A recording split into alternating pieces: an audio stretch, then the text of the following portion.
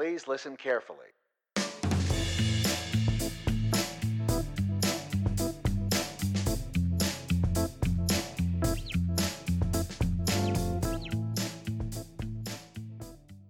Jeg har Lars Pedersen med på podcasten. Lars, tak fordi du vil være med. Det er en fornøjelse. Jeg glæder mig til samtalen med dig. Lars, inden vi sådan går i gang, så har jeg jo tænkt lidt over at prøve sådan at huske frem til, hvornår det var, vi hilste på hinanden for første gang. Og når jeg gør det, så mindes jeg, at det var i forbindelse med sådan et BCT-forløb, som det hed i Netto, sådan en butikschef trainee-uddannelse, som jeg var en del af et hold af. Og der var I, din kompagnon på det daværende tidspunkt, og der I var en stor del af at levere den rejse der. Jeg ved ikke, om du husker, om det var der, vi mødtes første gang? Jo, sådan husker jeg det også, Morten, og jeg husker de der forløb rigtig positivt. BCT og andre af de forløb, vi var en del af i Netto, som noget utroligt inspirerende. Fordi det var du og mange andre rigtig ambitiøse og lærerivrige talenter i Netto, som vi havde med at gøre på de der forløb. Så det er der, vi startede vores samarbejde og vores relation. Så er man ikke helt blevet senil endnu. Det er jo Nej, ganske godt. Det må du overlade til mig og andre.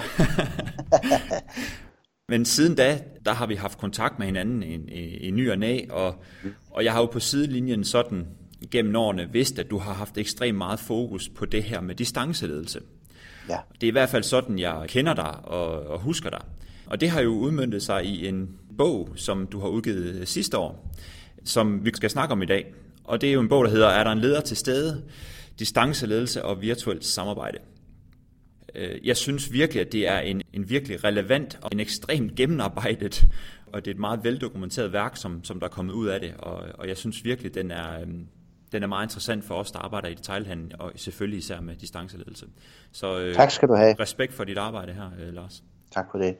Men for at forvarme vores lille samtale op her, og inden vi dykker ned i bogen og snakker noget detailhandel selvfølgelig også, vil du så ikke lige give os, der lytter med, en hurtig indsigt i, hvem du er, og hvordan dine rejser har været frem mod det, du laver i dag? Jo, det vil jeg gerne. Jeg har været godt 30 år nu i HR, i en række brancher, og en stor del af det i detail.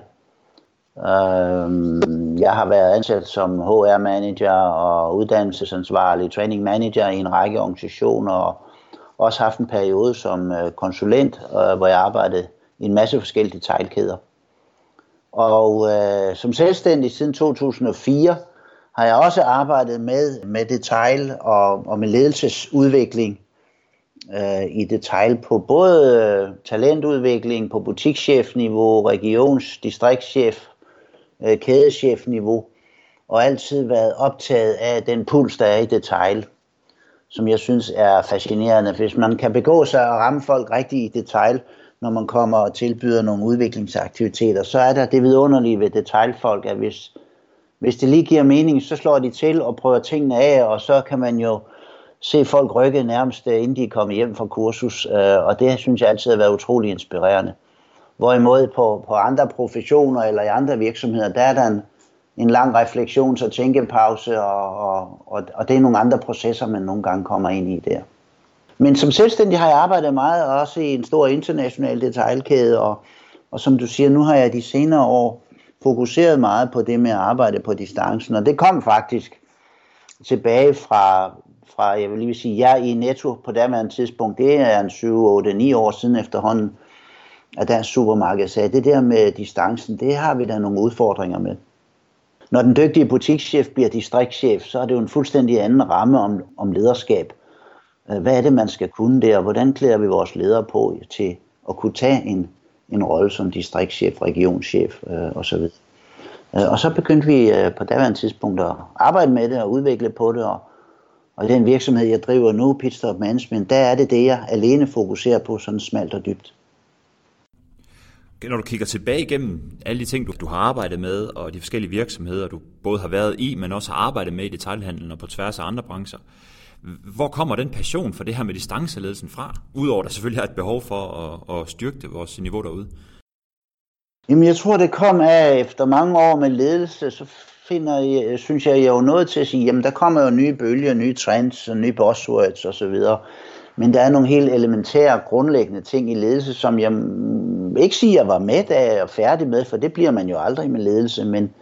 Men der kom en bevidsthed om det her, men de nye rammevilkår rundt om lederskabet ændrer sig med, at vi skal arbejde virtuelt, vi skal kommunikere gennem IT-platforme, og jeg er et andet sted end mine medarbejdere. Hvordan kan jeg så skabe værdi? Den bevidsthed, jeg fik, og som jeg oplevede virksomhederne for, den optog mig frem for, den klassiske udgave af arbejde med lederudvikling. Og så har jeg så også gennem en masteruddannelse fordybet mig i lige præcis det felt med, at hvordan kan vi arbejde IT-støtte, hvordan kan vi skabe tætte relationer, på trods af, at vi er langt fra hinanden, og vi kommunikerer, som du og jeg gør her, hvor vi sidder på Skype. Hvordan kan man få et tæt samarbejde og et fællesskab omkring arbejdsopgaver og mål i en organisatorisk sammenhæng?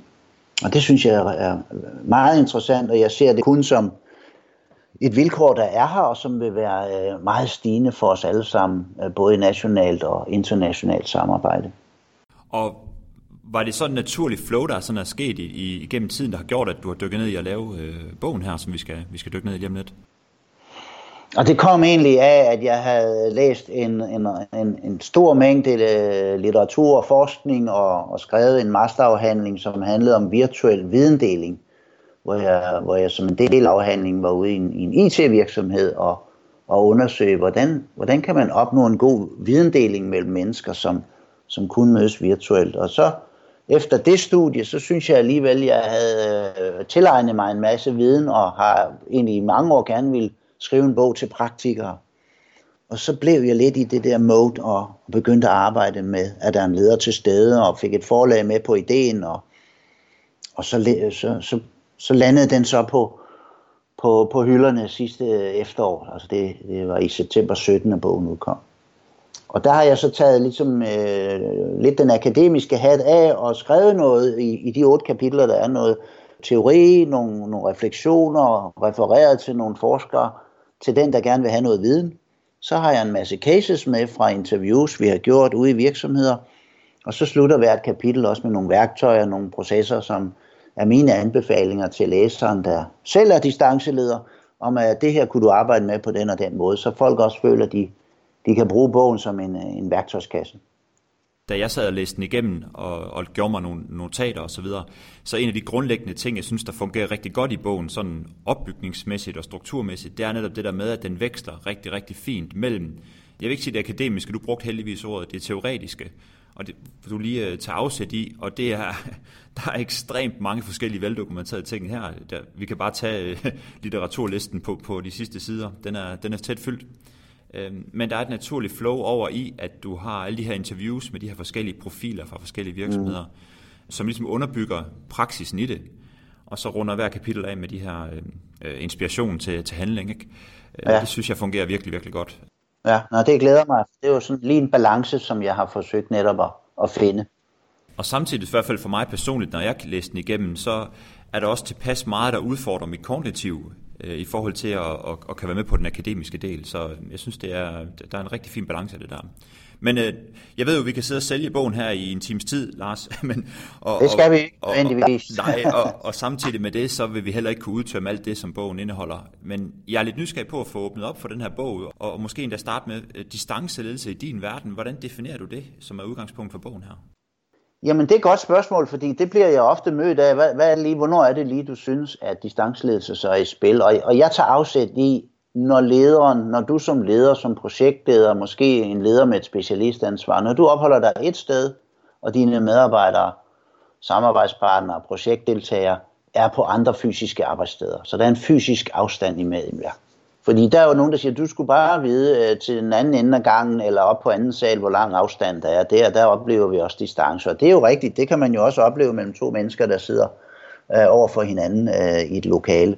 Men det er det her med at være, som man jo kender det så udpræget i detailhandlen, at være spredt, altså være distribueret, som vi også taler om. Vi arbejder på forskellige adresser. Vi ses ikke i hverdagen. Vi har ikke sådan en naturlig fysisk omgang med hinanden. Det er der, jeg sætter foden ned og siger, her opstår distanceledelse og samarbejde. Og Når man kigger på sådan en distanceleder i dag, hvis du sådan skal, det er måske lidt farligt at sige, kan du lige summere bogen op i meget korte sætninger, men mere sådan, hvis du sådan skulle prøve at summere den perfekte distanceleder op ud fra din optik, hvordan vil sådan en profil så se ud? Der er i hvert fald 3 ting, jeg sådan er sikker på er fokusområder. Og det ene, det er at fokusere på relation og skabe relation med den enkelte medarbejder. Og i den sammenhæng tænk meget i at kommunikere tillid. Fordi når vi ikke går sammen i et hverdagsmiljø, et fysisk miljø, går rundt i en butik og har alt det samvær, vi har der, så bliver tillid udfordret. Det er der rigtig, rigtig mange forskninger og undersøgelser, der peger ind i. Faktisk er der ikke så mange, når vi taler om det her emne, der ikke popper op med at sige, ja, det er tilliden, du skal være opmærksom på, for den får du ikke naturligt bygget ud, når du er på distancen. Så som leder vil jeg sige, tænk meget i, hvordan kan du kommunikere tillid? Hvordan kan du sende signaler ud, der øger tilliden hos den distancemedarbejder? Og hvordan kan du dermed også gøre den oplevede afstand mellem jer kortere? Og i virkeligheden tænke i, når jeg har kommunikeret, valgte du nu at køre hen i butikken og tale med din butikschef, hvis det var sådan? Valgte du at skrive en mail, en sms? Valgte du at gå på FaceTime? Hver gang må man tænke, gjorde jeg afstanden kortere imellem os, eller blev den længere? Måske i betydningen af, hvad mente han lige med det, og hvad lå der imellem de linjer i mailen, og den tvivl, der kan være, når vi ikke kan se hinanden og mærke, og se glimtet i øjet, og mærke de følelser, der er i lokalet. Det skal man være rigtig, rigtig opmærksom på. Og det er i hvert fald den første ting, jeg vil sige. Tænk relationsbygning ind, og tænk tillid i jeres relation. Så er jeg også sikker på, at det, der er vigtigt for distancelederen, særligt at tænke i, det er at bygge et fællesskab. Og hvis man nu er centralt placeret på et kædekontor, så kan det være fællesskabet omkring profil og koncept, at man forstår det. Det kan også være en distriktschef, som tænker, de 15 butikschefer, jeg har, hvordan kan jeg skabe et fællesskab mellem dem? Så den enkelte butikschef, som går i sin butik, ikke oplever ensomhed og ikke at have kolleger og ikke have nogen at tale med og spare med i hverdagen. At man tænker i, at jeg skal skabe en platform, og det kan være en IT-platform, hvor vi kommunikerer, deler fotos og oplevelser og viden og stiller spørgsmål til hinanden. Samtidig med, at man jo også fra tid til anden jo bringer folk fysisk sammen. Men det med, at en medarbejder på distancen har en klar følelse af det, vi kalder sense of belonging, jeg hører til, jeg er en del af noget, det er i hvert fald en anden meget vigtig ting at tænke i, når man er distanceleder. Og den tredje, jeg lige vil nævne sådan i det super korte summary på bogen, det er det med at have en struktur. Nogle meget klare strukturer for, hvornår er jeg tilgængelig? Hvornår ved de, og kan se i min kalender, i dag mellem 7 og 9, eller i eftermiddag mellem 13 og 15, eller hvad det nu skal være, henover arbejdstiden, henover ugen, se, hvornår er jeg tilgængelig, så de ved, at jeg reagerer på sms, på mail eller på telefon. Og hvornår er jeg til stede? Hvornår kommer jeg ud i butikkerne? Uanset om du kommer som distriktschef, regionschef, kædedirektør. At det er en tydelig og transparent måde at forholde sig til hinanden på, balancere tilgængelighed. Og den struktur, balancere tilgængelighed og tilstedeværelse. Og den struktur er vigtig. Og det er også vigtigt, at vi får diskuteret, hvordan kommunikerer vi? Hvilke platforme har vi valgt i vores kæde, i vores virksomhed? Og at man siger, at vores møder holder vi på FaceTime, eller vi går på Skype, eller vi har et chatrum, eller vi mødes fysisk. Så det skal være meget, meget tydeligt, fordi hvis vi hele tiden skal eksperimentere med det, så går der rigtig mange ressourcer forbundet med at skabe en struktur i et distrikt eller en region. Og det er ikke meningen med det. Ligesom vi har nogle klare strukturer i de fysiske bygninger, vi går i, og mønstre og mødelokaler osv., så skal vi også skabe det i den virtuelle verden. Og det er sådan i hvert fald 3 bullets eller dots, eller hvad vi nu kan kalde det, som jeg synes er centrale for et lederskab, der baserer sig på at være på distancen. Og når man tager de 3 punkter, og jeg lige sådan kaster dem op i luften, så fornemmer jeg, at der er den her, der er punkt 1, det her med relation og skabe og opbygge tillid, skabe kortere afstand mellem hinanden, og så det der med at bygge fællesskabet som punkt 2. Der har du i min optik måske de her 2 punkter, som er decideret forholder sig til mennesket først, ikke? Og det her med leadership-delen, og så har du strukturen, som skal være transparent, og vi skal aftale, hvordan vi kommunikerer på forskellige platforme. hvor du har måske lidt med den der management-del i det. Er det sådan den der sammensmeltning, du også ser i det? Det er det. Det er en prioritering også, at de røde tråde i min bog, det handler om det relationale, tænke i relationer, tænke i at ikke bare mellem dig og den enkelte medarbejder på distancen, men også mellem medarbejdere. Bygge nogle broer, bygge nogle relationer. Tænk hele tiden det med, at vores gensidige afhængighed, den skal være tydelig. Og få folks engagement med hjerne og hjerte i at bidrage til det. Fordi vi kommer meget hurtigt i en verden, hvor vi er ude af øje og ude af sind. Og hvor vi er optaget af det, der er lige foran os. I butikken, inde på kædekontoret, hvor vi nu er. Og ude af øje, ude af sind, det gør, at vi får ikke altid prioriteret lige at huske at vise folk, jeg tænker på dig, jeg ved, du er derude, jeg ved, I knokler, og vise nærhed omkring det. Og man kan netop sagtens have oplevelsen af, jeg synes, min leder er meget nærværende, på trods af, at han er mange timers kørsel væk. Men det er den bevidsthed, og det har du ret i, at jeg tænker meget i leadership, og det gør jeg jo, fordi at det er det, der bliver udfordret. Den påvirkning, den impact, man gerne skulle have personlighed og ledelsesevner til at give, den skal man virkelig tænke i at få transformeret ud igennem de IT-værktøjer, man nu har til rådighed. Og jeg tænker, at med min erfaring fra detailbranchen igennem, når jeg snakker med distriktschefer for rundt omkring i Europa især, så er en af de største udfordringer, der er flere af dem, men en af de udfordringer, de sådan oplever at have, det er det der med de 15 butikker, man måske har i sit distrikt, og der kan være store distancer mellem dem her. Hvordan evner jeg at få den balance af, at de både føler sig en del af et fællesskab, mine butikker og mine kollegaer derude, at jeg har den tillid, som du også siger her i punkt 1, men faktisk også den der med, at jeg er tilgængelig og til stede. Fordi med alle de fokusområder, de har, og lad os sige, at vi har 3 butikker, der underperformer, så har vi i hvert fald historisk og stadigvæk en tendens til at fokusere på de 3 butikker, der ikke performer. Ja. Og lægge vores lid der, og rent faktisk måske endda ende ud med, at man får skabt noget distance på den dårlige måde, eller noget afstand mellem medarbejderne til de andre butikker. Jeg ved ikke, hvordan du genkender det billede der. Jeg synes, det er en rigtig pointe, og en anden vinkel også på den framing, på de rammer, der er omkring sådan et samarbejde. At det er en helt klassiker. Vi ser løbende på de grønne og de gule og de røde, og vi kaster os over de røde. Og det kan der jo være gode grunde til at få nogle distanceledere i positionerne mellem hovedkontoret og butikkerne, distriktschef, regionschef. Der er det jo også ofte det, man oppefra bliver gjort opmærksom på, det er de røde, du skal gøre noget ved. Jeg kan jo godt lide, at man i virkeligheden tænker, det er jo ikke sikkert, jeg skal. Hvor er potentialet? Og jeg har i hvert fald en erfaring omkring, at middle performers, de gule, hvis vi skal forsimple det i det billede, der ligger som regel en enorm potentiale. Og så handler det jo om at se, er en god præstation, er den i forhold til, om man er i grønt, i gult eller i rødt, eller er en god præstation i forhold til, hvor meget potentiale man udnytter. I det med micromarket, hvor ens butik ligger, i forhold til ens egen ledelseskapacitet, det team, man har, det synes jeg er meget mere interessant. Og der synes jeg, at leadership har er lidt underernæret, eller ikke, der bliver ikke leveret så tydeligt på det i hvert fald. Og jeg tror, man skal være meget mere opmærksom på det potentiale i at få selvledelse, altså få butikschefen til virkelig at tage selvledelsesrammen ind, og at tænke i, at det kræver jo dels, at jeg bliver mødt med tillid, men også at jeg vokser i min selvtillid. Og det er jo i virkeligheden lige vigtigt, både for den butikschef, der lige nu står i rødt, i gult eller i grønt. Og både den gule og også den grønne har jo brug for nærvær, har brug for opmærksomhed, og kunne sagtens måske også udvikle det potentiale, der kunne være i den pågældende butik. Og hvis vi går på at hele tiden tænke i der, hvor der er røde butikker, der er problemer, så jeg som distanceleder er en problemløser.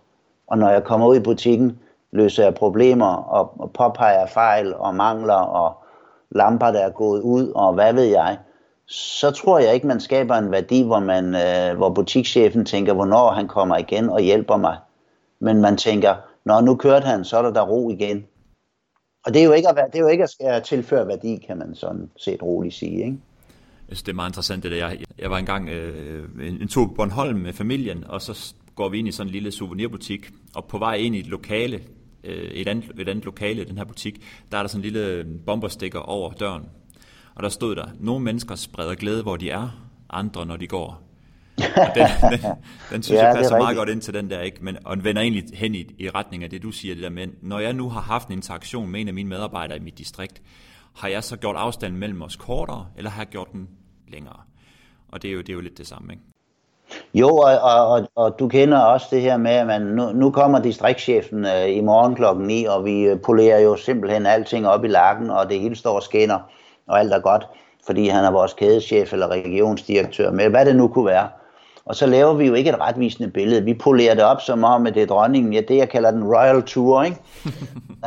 Og det er jo sympatisk, men det er jo bare ikke, for mig i hvert fald, en sund relation.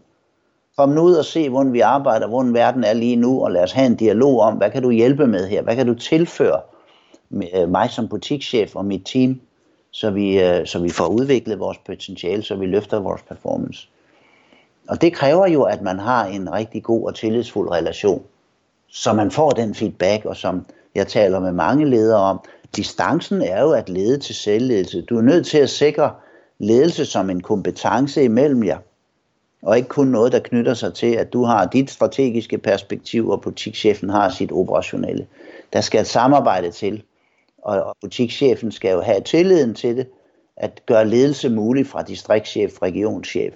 Hvad har jeg brug for? Hvad kan du tilføre hos mig herude? Og jeg tænker jo også, jamen som regel ved vi jo godt, mål og strukturer, koncepter og profiler osv., alt det kender man godt. Så hele den der management-del, jo, nogle gange skal vi lære noget nyt, men jeg tror, der bliver leveret lidt for meget på management og controlling, end der bliver leveret på leadership. Og det var også det, jeg hørte, du var lige inde på før i hvert fald. Ja, og så talte jeg med Morten Guldberg, som er HR-chef for PVT Group, og han havde blandt andet undersøgt medarbejderne i hans forretninger, i deres forretninger, og der fandt de ud af, at 68% af de ansatte i den fysiske butik, de er digitale indfødte. Og det vil sige, at de er slet ikke performance-drevet, de er ikke målstyret, i samme grad som måske jeg med mine lidt flere år på banen er. Og det sætter bare en helt ny ramme, eller nogle nye vilkår, som du også i tale sætter i bogen, ikke? For hvordan vi skal lede.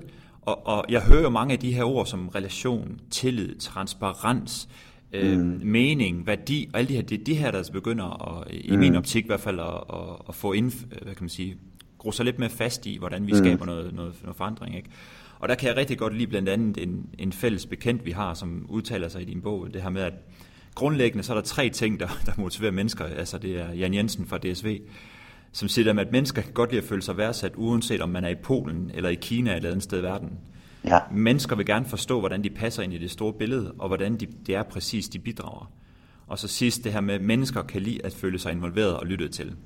Altså, det vender jo tilbage til 3 simple råd, der efter vores optik formentlig kan rykke mennesker rigtig, rigtig meget.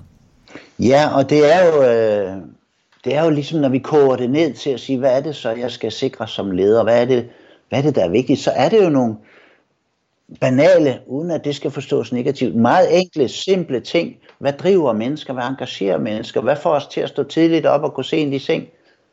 I en arbejdsmæssig sammenhæng, så er det de ting, som du nævner her, som Jan også highlighter i sin case i bogen. Det er rigtigt. Med det her distanceledelse, og en distanceleder sådan kridtet op nu. Ja, hvor synes du, vi har i detailhandel med vores distanceledelse lige pt? Jeg synes, der er mange, der er rigtig dygtige, og jeg har bestemt ikke sådan en kritisk holdning ned over detaljen, og jeg nu også går lidt på, om der er leadership nok.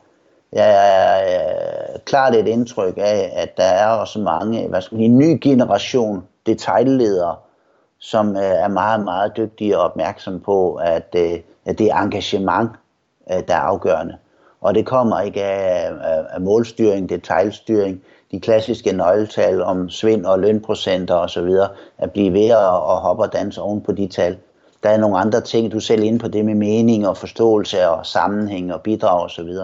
Og det tror jeg bestemt, der er mange, der er rigtig dygtige til. Samtidig så er jeg også og lad mig sige på en fornemmelse af, at mange i det der mellemlag mellem kædekontoret, hovedkontor og butik, det mellemlag, der er som distriktschef, regionschef, der kan være det. et pres oppefra. Og jeg har stadigvæk en fornemmelse af, at der er en del af de centrale ledelser i mange kæder, som skal være opmærksom på at få samstemt det, som man mærker er vigtigt, når man er tæt på butikschefer, at det ikke er et sprog, en attitude fra mellemlederne ude i bilerne i distrikter og regioner, og så inden for kædekontoret, at man optræder med en meget klar og fælles stemme omkring det, en attitude, som er nemmere at ændre, når man trækker sig tilbage på hovedkontoret og lukker sig lidt om sig selv og kommer til at pege lidt ud på butikkerne, fordi man er for langt væk fra, og det er jo sådan, der er jo noget ved distancen, som er nogle udfordringer. Jeg kommer langt væk fra, så jeg har ikke fingeren på pulsen. Samtidig er der nogle styrker ved at være langt væk fra at have distance. Man kan se klarere, man kan se tydeligere på nogle ting. Og så er det, man jo som ledelse, direktion, kædedirektør, kan komme til at sende sine distrikts- og regionschefer ud med nogle budskaber, som de i hvert fald bliver udfordret af, for de møder jo butikkerne derude og ser udfordringerne og kender markedet i den enkelte by. Så mit lange svar er, mange gør det rigtig godt. Potentialet er at blive endnu mere samstemte, så man oppefra og ud mod butiksledet er fokuseret på en ordentlig balance mellem leadership og management. Jeg kan huske nogle år tilbage, hvor jeg bidrog til at skabe lidt forvirring, må jeg sige, nogle af vores butikker, jeg arbejder med. Og grunden til, at jeg skabte den forvirring, det var, at jeg måske havde besøgt nogle butikker her i en periode, og havde sammen med dem valgt en retning og et fokus, som vi skulle have i forhold til at optimere butikken. Ikke? Mm. Og det den så, for at vende tilbage til dit punkt, du lige kommer med nu, det der så skete, det var, at der kunne jo godt komme nogen fra hovedkontoret og kigge forbi, og lige besøge butikken, med gode positive hensigter selvfølgelig. De har og havde selvfølgelig bare nogle andre fokuser, som de mente var vigtigere. Ja. Ikke? Og der oplevede jeg, at nogle af de butikker her, de fik faktisk hen over 14 dages periode 2 besøg fra hovedkontoret, som havde hver deres vigtigste fokusområde, som var 2 yderligere ud over det, jeg havde aftalt med dem. Og lige der forstår jeg jo godt, hvor dårlig ledelse jeg havde været med til at udleve her. Fordi, hvilken retning skal de løbe? Hver kommer jo ud med sit område, sin fagspeciale, der skal være i orden, og det er det vigtigste i verden. Og hvis der kommer en 3-4 ud i løbet af en uge eller 2, og så forstår jeg godt, at butikschefen tænker, ja, kunne I ikke lige afstemme det, og så er der en, der kommer ud og hjælper mig med at få gjort de her ting, fordi det er jo nogle vilkår, og så kommer man jo meget nemt til at få det der fokus af, det vigtigste er at lede opad for mig som butikschef, så jeg holder en god relation opad. Men for Søren, det handler jo også om, at kunderne skal have den oplevelse, vi er blevet enige om, vi vil give vores kunder de produkter og den oplevelse i butikkerne, og det er jo det, de er ansvarlige for, butikschef og teamet derude. Og der synes jeg så, hvis jeg skal være lidt mere skarp på det, der synes jeg, at den onde lyne med der er plads til forbedring stadigvæk i rigtig, rigtig mange kæder. Det må jeg sige, og vi arbejder med det i mange, mange år nu, og der er stadigvæk lidt for langt imellem snapsene, hvis jeg må sige det, i forhold til det, jeg kalder en rigtig god service. Og det tror jeg kommer til, for alle vil gerne gøre det godt, jeg tror det kommer til at handle om, at der er nogle interne processer, som man skal være meget mere opmærksom på, at gøre til god sammenhængskraft, til god energi, til stærk leadership, så vi sikrer et engagement, samtidig med det er tydeligt for en butikschef. Det her, det er min hjørneflag, her kan jeg agere, her har jeg råderum, fortolkningsrum, spillerum, hvad vi nu vil sige, så man også mærker, at der er en respekt omkring, at det er dig, der har ansvar i butikken. Når jeg prøver at sætte mig i en distriktschefsted eller en retail manager sted, med dem jeg sådan også får lov at snakke med og spare med og så videre, så tror jeg, at en af de største udfordringer, eller det, der må være det svære dilemma i sådan en rolle her, eller med sådan et ansvar, det er det her med, at når leadership nu skal have den fremtrædende rolle, som jeg også tror meget på at gøre forskellen, så det der med, at hey, vi kan ikke microwave vores ting igennem. Det er slow cooking, vi er i gang med. Altså, det tager tid at få skabt adfærdsændringer, holdningsændringer, udvide folks model af verden, så de faktisk ser, wow, der er andre måder at gøre det her på. Ja. Og der tror jeg, man tit kan opleve sig at komme i klemme her i den her rolle, fordi du netop har det pres måske fra centrale ledere eller central hold, som siger, hey, vi har det her budget, vi skal have nået, eller vi skal have omsætningshastigheden til at stige i X, eller et eller andet, ikke? Kontra at vi har nogle folk derude, som som kæmper hver eneste dag bare med at overleve alle de opgaver, de har? Jo, altså den puls, som jeg er så glad for i detaljer, som jeg også indledte med at sige, det synes jeg er vidunderligt, den der hands-on og action og hurtige resultater, som er skøn. Den har jo den slagside, at utålmodighed, når vi så siger fra at levere til at udvikle, der er vi nødt til at slå en anden tålmodighed til, og være lidt mere langmodig og arbejde lidt mere med meningsfuldhed og hen imod og se de små steps, der kan skabe en udvikling. Og den tålmodighed er der ikke altid, det er da helt rigtigt. Det tror jeg er vigtigt, og jeg tror, det er en vigtig forventningsafstemning, også i et distancesamarbejde, at man siger, ja, vi skal hele tiden have det ene ben stående på det med at skabe resultater og være god på vores drift.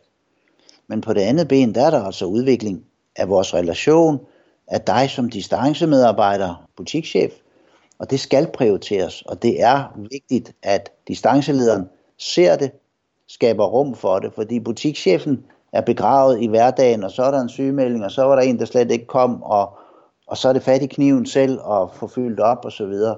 Og distancelederen kan godt se det billede meget tydeligere, og måske også se nogle mønstre, nogle vaner, der er uhensigtsmæssige. Der er jo nogle styrker ved at have den der, som vi siger, armslængde til tingene. Når man får det lidt på afstand, så bliver noget tydeligere. Og der tror jeg, det er en meget vigtig rolle, at man kommer til sine butikschefer med det perspektiv, at distancen giver på den positive vinkel. Og hjælper på en god og coachende facon, som du sagde før, netop med at udvide kortet over verden og få nogle nye perspektiver på min rolle som butikschef. Jeg snakkede med en distriktschef fra Norge for et stykke tid siden, og han har geografisk set fra nord til syd, groft sagt. Så det er et vanvittigt distrikt, logistikmæssigt. Og jeg tror lige pt. Ligger han på 17 eller 18 butikker, lige i kortvarig periode. Og det som var et kæmpe wake-up call for ham, da han gik fra 12-13 butikker til de her 5 ekstra, det var, at han fandt faktisk ud af, at der var en af hans butikschefer, konkret for eksempel, som han havde haft kontakt med hver eneste dag, og havde troet, det var den rigtige måde at lede den her butikschef på. Men det var faktisk nået til et punkt, hvor det endte med ikke en konflikt, men hvor den her butikschef heldigvis gav den feedback, der hedder, hey kære ven, den effekt du har, når vi snakker sammen hver dag, den virker ikke på mig. Du skaber afstand til mig, og det formulerede han måske ikke på den måde. Men den der med, at man er på distancen, man tror, man skal have kontakt med folk hver eneste dag, og være tæt på dem kl. 12, 14 og 16 i forhold til tallene, det er ikke nødvendigvis det rigtige. Det er også det, jeg tænker, du bruger meget krudt på i bogen, ikke? Og få afstemt, hvad er det, der virker for den rigtige, så vi ikke overleder eller underleder. Ja, og så vi ikke tror, at nu har jeg lavet et mønster. Jeg ringer til alle om morgenen mellem 7:30 og 8:30, og jeg gør det igen klokken whatever. Det er meget forskelligt, og den nye skal måske nurses, og du skal være der en hel dag eller 2 dage, og så er der den erfarne, hvor du skal sige, sørg nu for, at jeg ikke går i vejen, og pas nu på ikke at træde for meget ind over, fordi her er en i situationsbestemt ledelse, en stjernemedarbejder, som kan og vil, og hvor det på nogle helt andre måder, du skal skabe værdi. Så det er jo en helt klar del af at få talt det her op direkte, så det er en åben diskussion om interaktionen, om at være til stede, tilgængelig, hvornår udtrykker jeg tillid, hvornår gør jeg det modsatte, hvordan balancerer vi tillid og kontrol, så vores kontrolmekanismer og procedurer giver mening for dem, der er på distancen, fordi det kan vi jo ikke se bort fra. Selvfølgelig skal der være kontrol, det er der for at sikre vores resultater, og at vi går i den rigtige retning, men det kan enhver medarbejder jo også, enhver butikschef også forstå. Men nogle gange, hvis ikke man har fået en snak om, hvordan bliver det brugt, og hvad er det lige nu, I vil med det, I beder os om at rapportere her, så bliver det kontrol for kontrollens skyld. Og det må man aldrig falde til som distanceleder. Da jeg ikke kan se, hvad de gør, hvordan de gør det osv., jeg er der jo ikke, så beder jeg om mere kontrol, mere rapportering, flere tal. Hvis det er et issue, så er det ud at tale med folk om, hvad skal det bruges til? Hvad er det, vi kan bruge det til at komme tilbage til jer med, i form af, at det får værdi for jer? Frem for at vi tror, at bare der er flere tal, så har vi styr på det. Det har vi ikke. Hørt. Så for at vende tilbage til det her punkt med relationerne og vigtigheden i at arbejde med tillid i forhold til sin organisation og sine medarbejdere, så er der en ting i bogen, jeg synes, der er meget interessant, og der kan jo være nogen, der sidder og tænker, hey, jamen, hvordan gør jeg det her? Hvordan kan jeg skabe tillid? der har du den her tillidsformel. Vil det være okay lige at lige kridte den op for folk, der lytter med? Ja, det er det. Ja, altså jeg arbejder jo, fordi det kan man sådan tale om det her med at sige, det lyder også rigtigt med tillid. Hvad er det lige der? Hvordan kan man komme lidt konkret ind på det? Og der har jeg prøvet at sætte den på en formel, og når jeg arbejder med det i en kursussammenhæng, så har jeg en række spørgsmål. Der er sådan 4 steps, og der knytter sig en række spørgsmål, så man kan egentlig sætte sig og kigge på en relation. Jeg som distriktschef, XX som butikschef, og så går man en række spørgsmål igennem, og så regel oplever jeg, at folk siger, det er vist lige her, på det her område med det her spørgsmål, at jeg tror, der ligger noget, vi er nødt til at have talt om. Og det første step, det er, hvor godt kender vi hinanden, altså styrken af vores personlige relation. Som jo også er, at vi er jo mennesker i vores lederrolle, både som butikschef og distriktschef. Så hvem er du, og hvem er jeg, og hvor har vi nogle ting, vi er fælles, nogle interesser osv. Det kender vi jo godt, at jo mere vi kender hinanden, jo bedre kan vi relatere til hinanden, og jo stærkere bliver tillidsniveauet.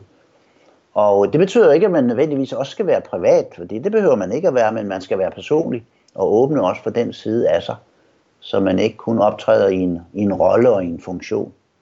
Så det vil sige, det er det første. Nummer 2, det er at dykke lidt dybere ned og have en klar forståelse af, hvad er det for nogle motivationsfaktorer, drivkræfter, min butikschef har. Hvad er hun eller han optaget af? Hvad er der vigtigt, også værdimæssigt? Hvad betyder noget for hende i vores relation, i vores samarbejde? Og hvad er det, hun stræber efter som butikschef? Fordi jo bedre jeg ved det, jo bedre og enklere kan jeg fortolke den kommunikation, der er imellem os. Og det er hele tiden vigtigt at tænke i hvilket lys, med hvilken forståelse skal jeg forstå vores kommunikation på distancen. Om det er fordi hun stræber efter, det er fordi hun gerne vil, og lige nu kæmper med at opnå. Så kan jeg bedre forstå det, hun lige skriver til mig her, eller måske ikke får svaret på, eller hvad der nu ikke kunne ligge. Så det er nummer 2, og nummer 3, den handler også om, at det er ikke kun en relationel, følelsesmæssig, affektiv måde at arbejde med tillid på. Det handler også om det kognitive, det vidensmæssige, at være dygtig. Og nummer 3 kalder jeg konsistens i levering. Det betyder, at jeg leverer. Når vi har aftalt noget, så får du det. Jeg kan det, jeg skal kunne. Hvis der er noget, jeg ikke kan, så melder jeg tilbage. Fordi det ved vi jo godt, hvis en kollega har aftalt at sende os noget og sørge for, at der er en rapportering om det ene eller det andet. Hvis den kommer, og den bliver ved, og sådan er det hver gang, så får vi en naturlig tillid. Om det behøver jeg ikke spekulere på. Jeg ved, jeg har det fredag kl. 12. Hvis det modsat sker, så begynder man at blive i tvivl. Så begynder man at have lidt tættere til at følge op og kontrollere, om det sker, og kvaliteten af det, der kommer osv.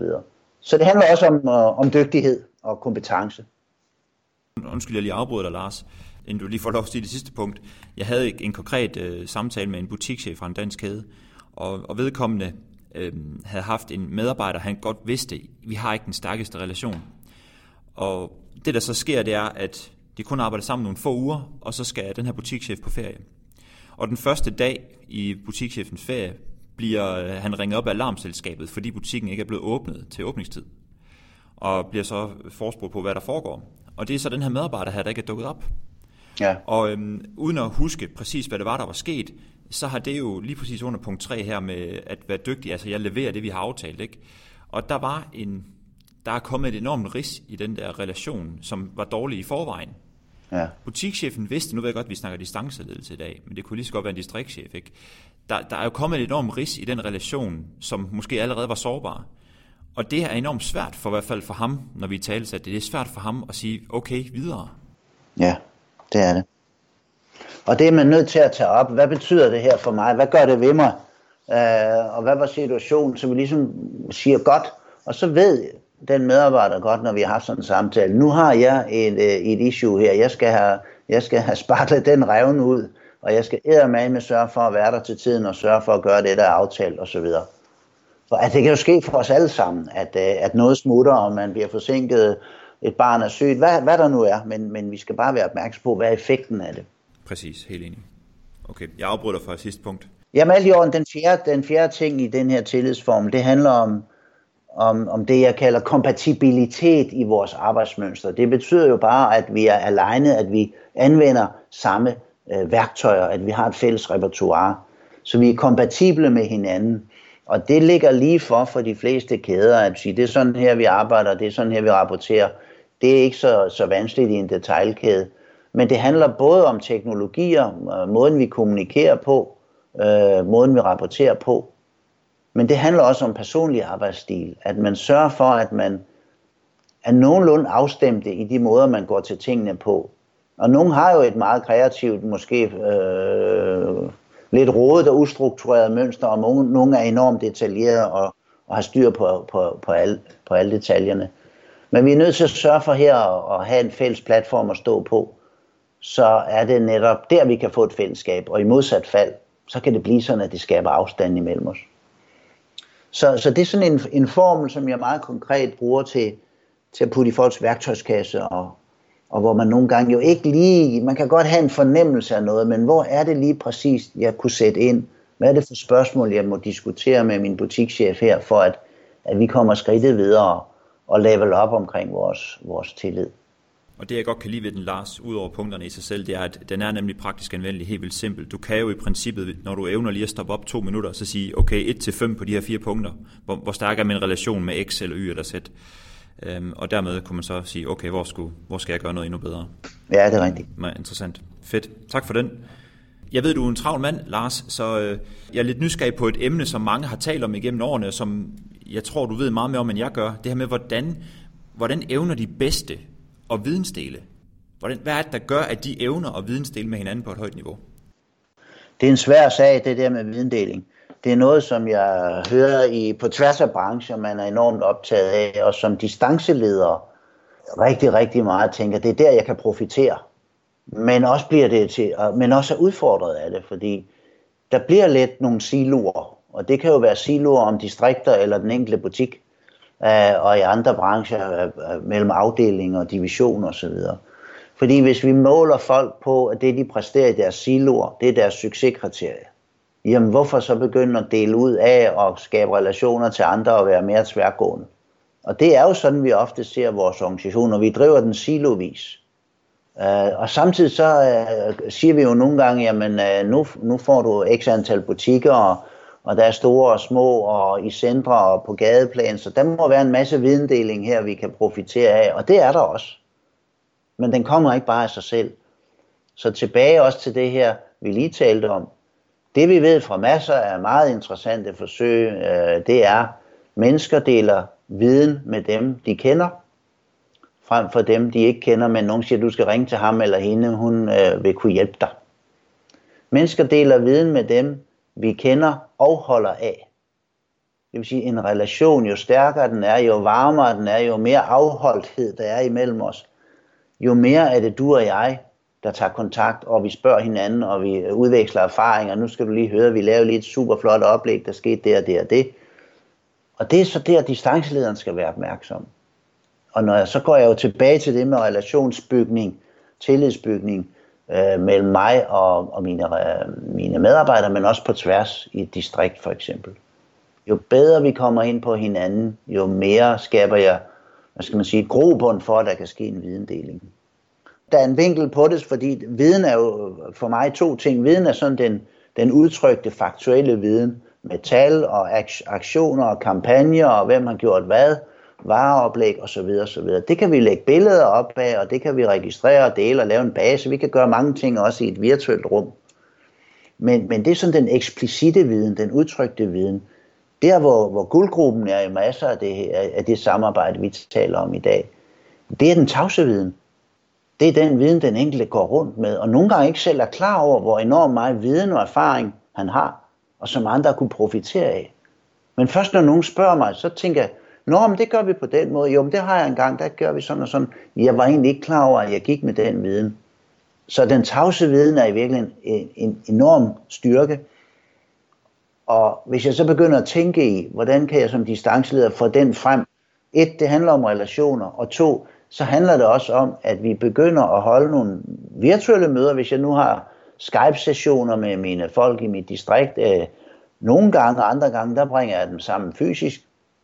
Så skal jeg tænke i, at et godt møde, det handler ikke om, at vi tager en runde om bordet med siden sidst og bordet rundt, og så fortæller vi, hvad vi har gjort og hvad vi skal lige gøre eller sådan nogle ting. Det er sådan noget, man kan tage på distancen.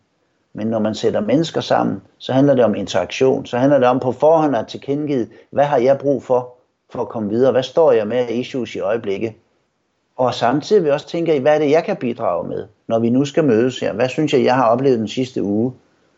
Skriv det ned, vær bevidst om det. Så vi får en langt større interaktion. Så vi får den der forståelsen af, at hold nu op, når vi bare løfter blikket og kigger over på nabobutikken, kollegaen der, så får jeg svar på rigtig meget af det, jeg er i tvivl om eller spørger om.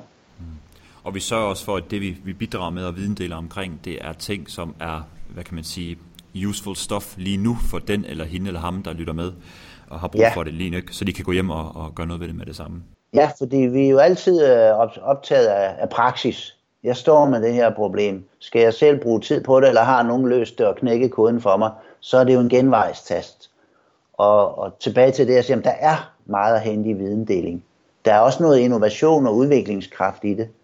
Men det sker ikke bare, og derfor skal det være noget, som man særligt fokuserer på, og som jeg også synes, man har gode forudsætninger for som distanceleder. Fordi man kan se nogle mønstre. Det, de kæmper med i butik X, det kan jeg da se, de har lykkes ret flot med over i butik Y. Hvordan kan jeg skabe en bro mellem dem? Der er en vinkel, du tager på det her med videndeling, jeg rigtig godt kan lide i bogen også. Det her med den kompetente nar versus det elskelige fjols. Og det er jo den der risiko, der ligger i, at har vi to en stærk relation i hverdagen, og vi kender hinanden rigtig godt, og jeg holder af dig, jamen så har jeg, som du siger, så vil jeg have en tendens til at videndele med dig, eller spørge dig til råds, ikke? Men det er jo ikke sikkert, at du er den, der har den, forstår mig ret, den rigtige eller den bedste løsning. Nej. Den, der vil hjælpe mig allerbedst. Nej. Fordi den sidder ham eller hende, der sidder over i den anden butik, men vedkommende ser jeg bare ikke, jeg har en stærk relation med, og er måske i min optik lidt den kompetente nar, eller i hvert fald, jeg ser det som den inkompetente nar. Ja, og det er jo bare sådan, det kan godt være, at Niklas er den skarpeste kniv i skuffen i vores distrikt, og er virkelig dygtig på det område. Men hvis jeg ikke kender ham, og i hvert fald det, jeg hører om, det er, at han er også lidt for dygtig, og han synes også selv, at han er super og et geni og alt muligt andet, så har jeg måske ikke lige lyst. Der sker måske noget i mig og mellem ham og mig, når det er den relation der, jeg skal ligesom gå ind i, den kontakt, jeg skal tage. Så vender jeg mig mod en, jeg kender godt, og som er okay, og vi kommer videre, men jeg kunne jo lære meget mere af Niklas. Jeg kunne jo løfte os til en højere performance. Og det er jo der, at distriktschefen skal se mønstrene og begynde at skabe nogle nye relationer og nogle mønstre, som skaber et grundlag, fordi vi vil gerne dele viden, men det kræver et grundlag. Og det er så tilbage også til at arbejde med at se sådan 12-15 butikschefer som et team, spredt, men alligevel et team, og hvordan kan man skabe et fællesskab for dem, så det her det begynder at blive til noget, der skaber værdi. Lars, inden vi runder af, så er jeg lidt nysgerrig på at høre dig, om der er noget i forhold til det her med distanceledelse, som vi ikke har fået inkluderet lige nu, som du synes, det skal vi lige have med? Jeg tror, der er i hvert fald en ting, jeg lige vil flage for, det er det med at tænke i, når vi nu er, som man er i en kæde, spredt på mange adresser. Hvilken konsekvens har det for os? Hvordan bygger vi vores virksomhedskultur på, at vi også arbejder over distancer? Hvilken IT stiller vi til rådighed hos vores mellemledere, der er kørende, som er distancelederne i, første linjer, og også ude i butikkerne. Sørger vi for, at der er noget teknologi, så vi kan mødes, så vi kan have samtaler på et rigtig kvalificeret niveau. Er der ude i personalstuen et ordentligt skærm? Er der et ordentligt headset? Har man en telefon, eller taler man over Skype, som vi gør i dag? Leverer man det på samme måde, som vi leverer gode fysiske rammer? Vores hovedkontor er pænt, der er vinduer med skærmeruder, alt er i orden, mødelokalerne er pæne. Men har vi taget det samme skridt teknologisk IT-mæssigt, så vi kan hænge sammen, skabe sammenhængskraft, alle de ting, vi har talt om her?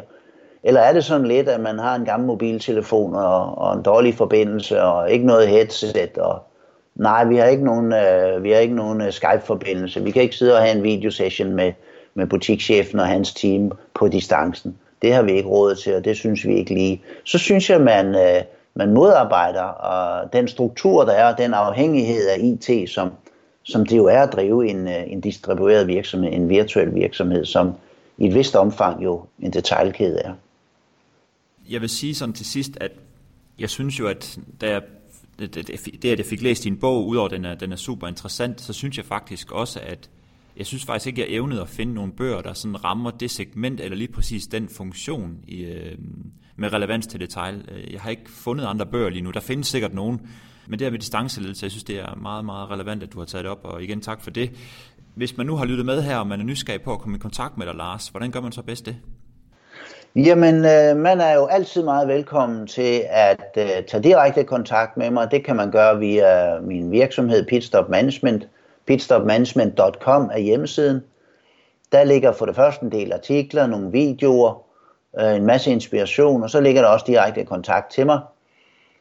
Så man er altid velkommen til at trække på og måske få noget materiale, noget inspiration, eller at man kan tage en samtale med mig, og vi kan finde ud af, om der er basis for en eller anden form for et samarbejde. Der kan man i øvrigt også købe bogen, hvis man nu får smag for det. Nu har vi siddet og talt om det, og du har refereret til den. Så den ligger der også derinde med en formtale og et link til, at man kan bestille den.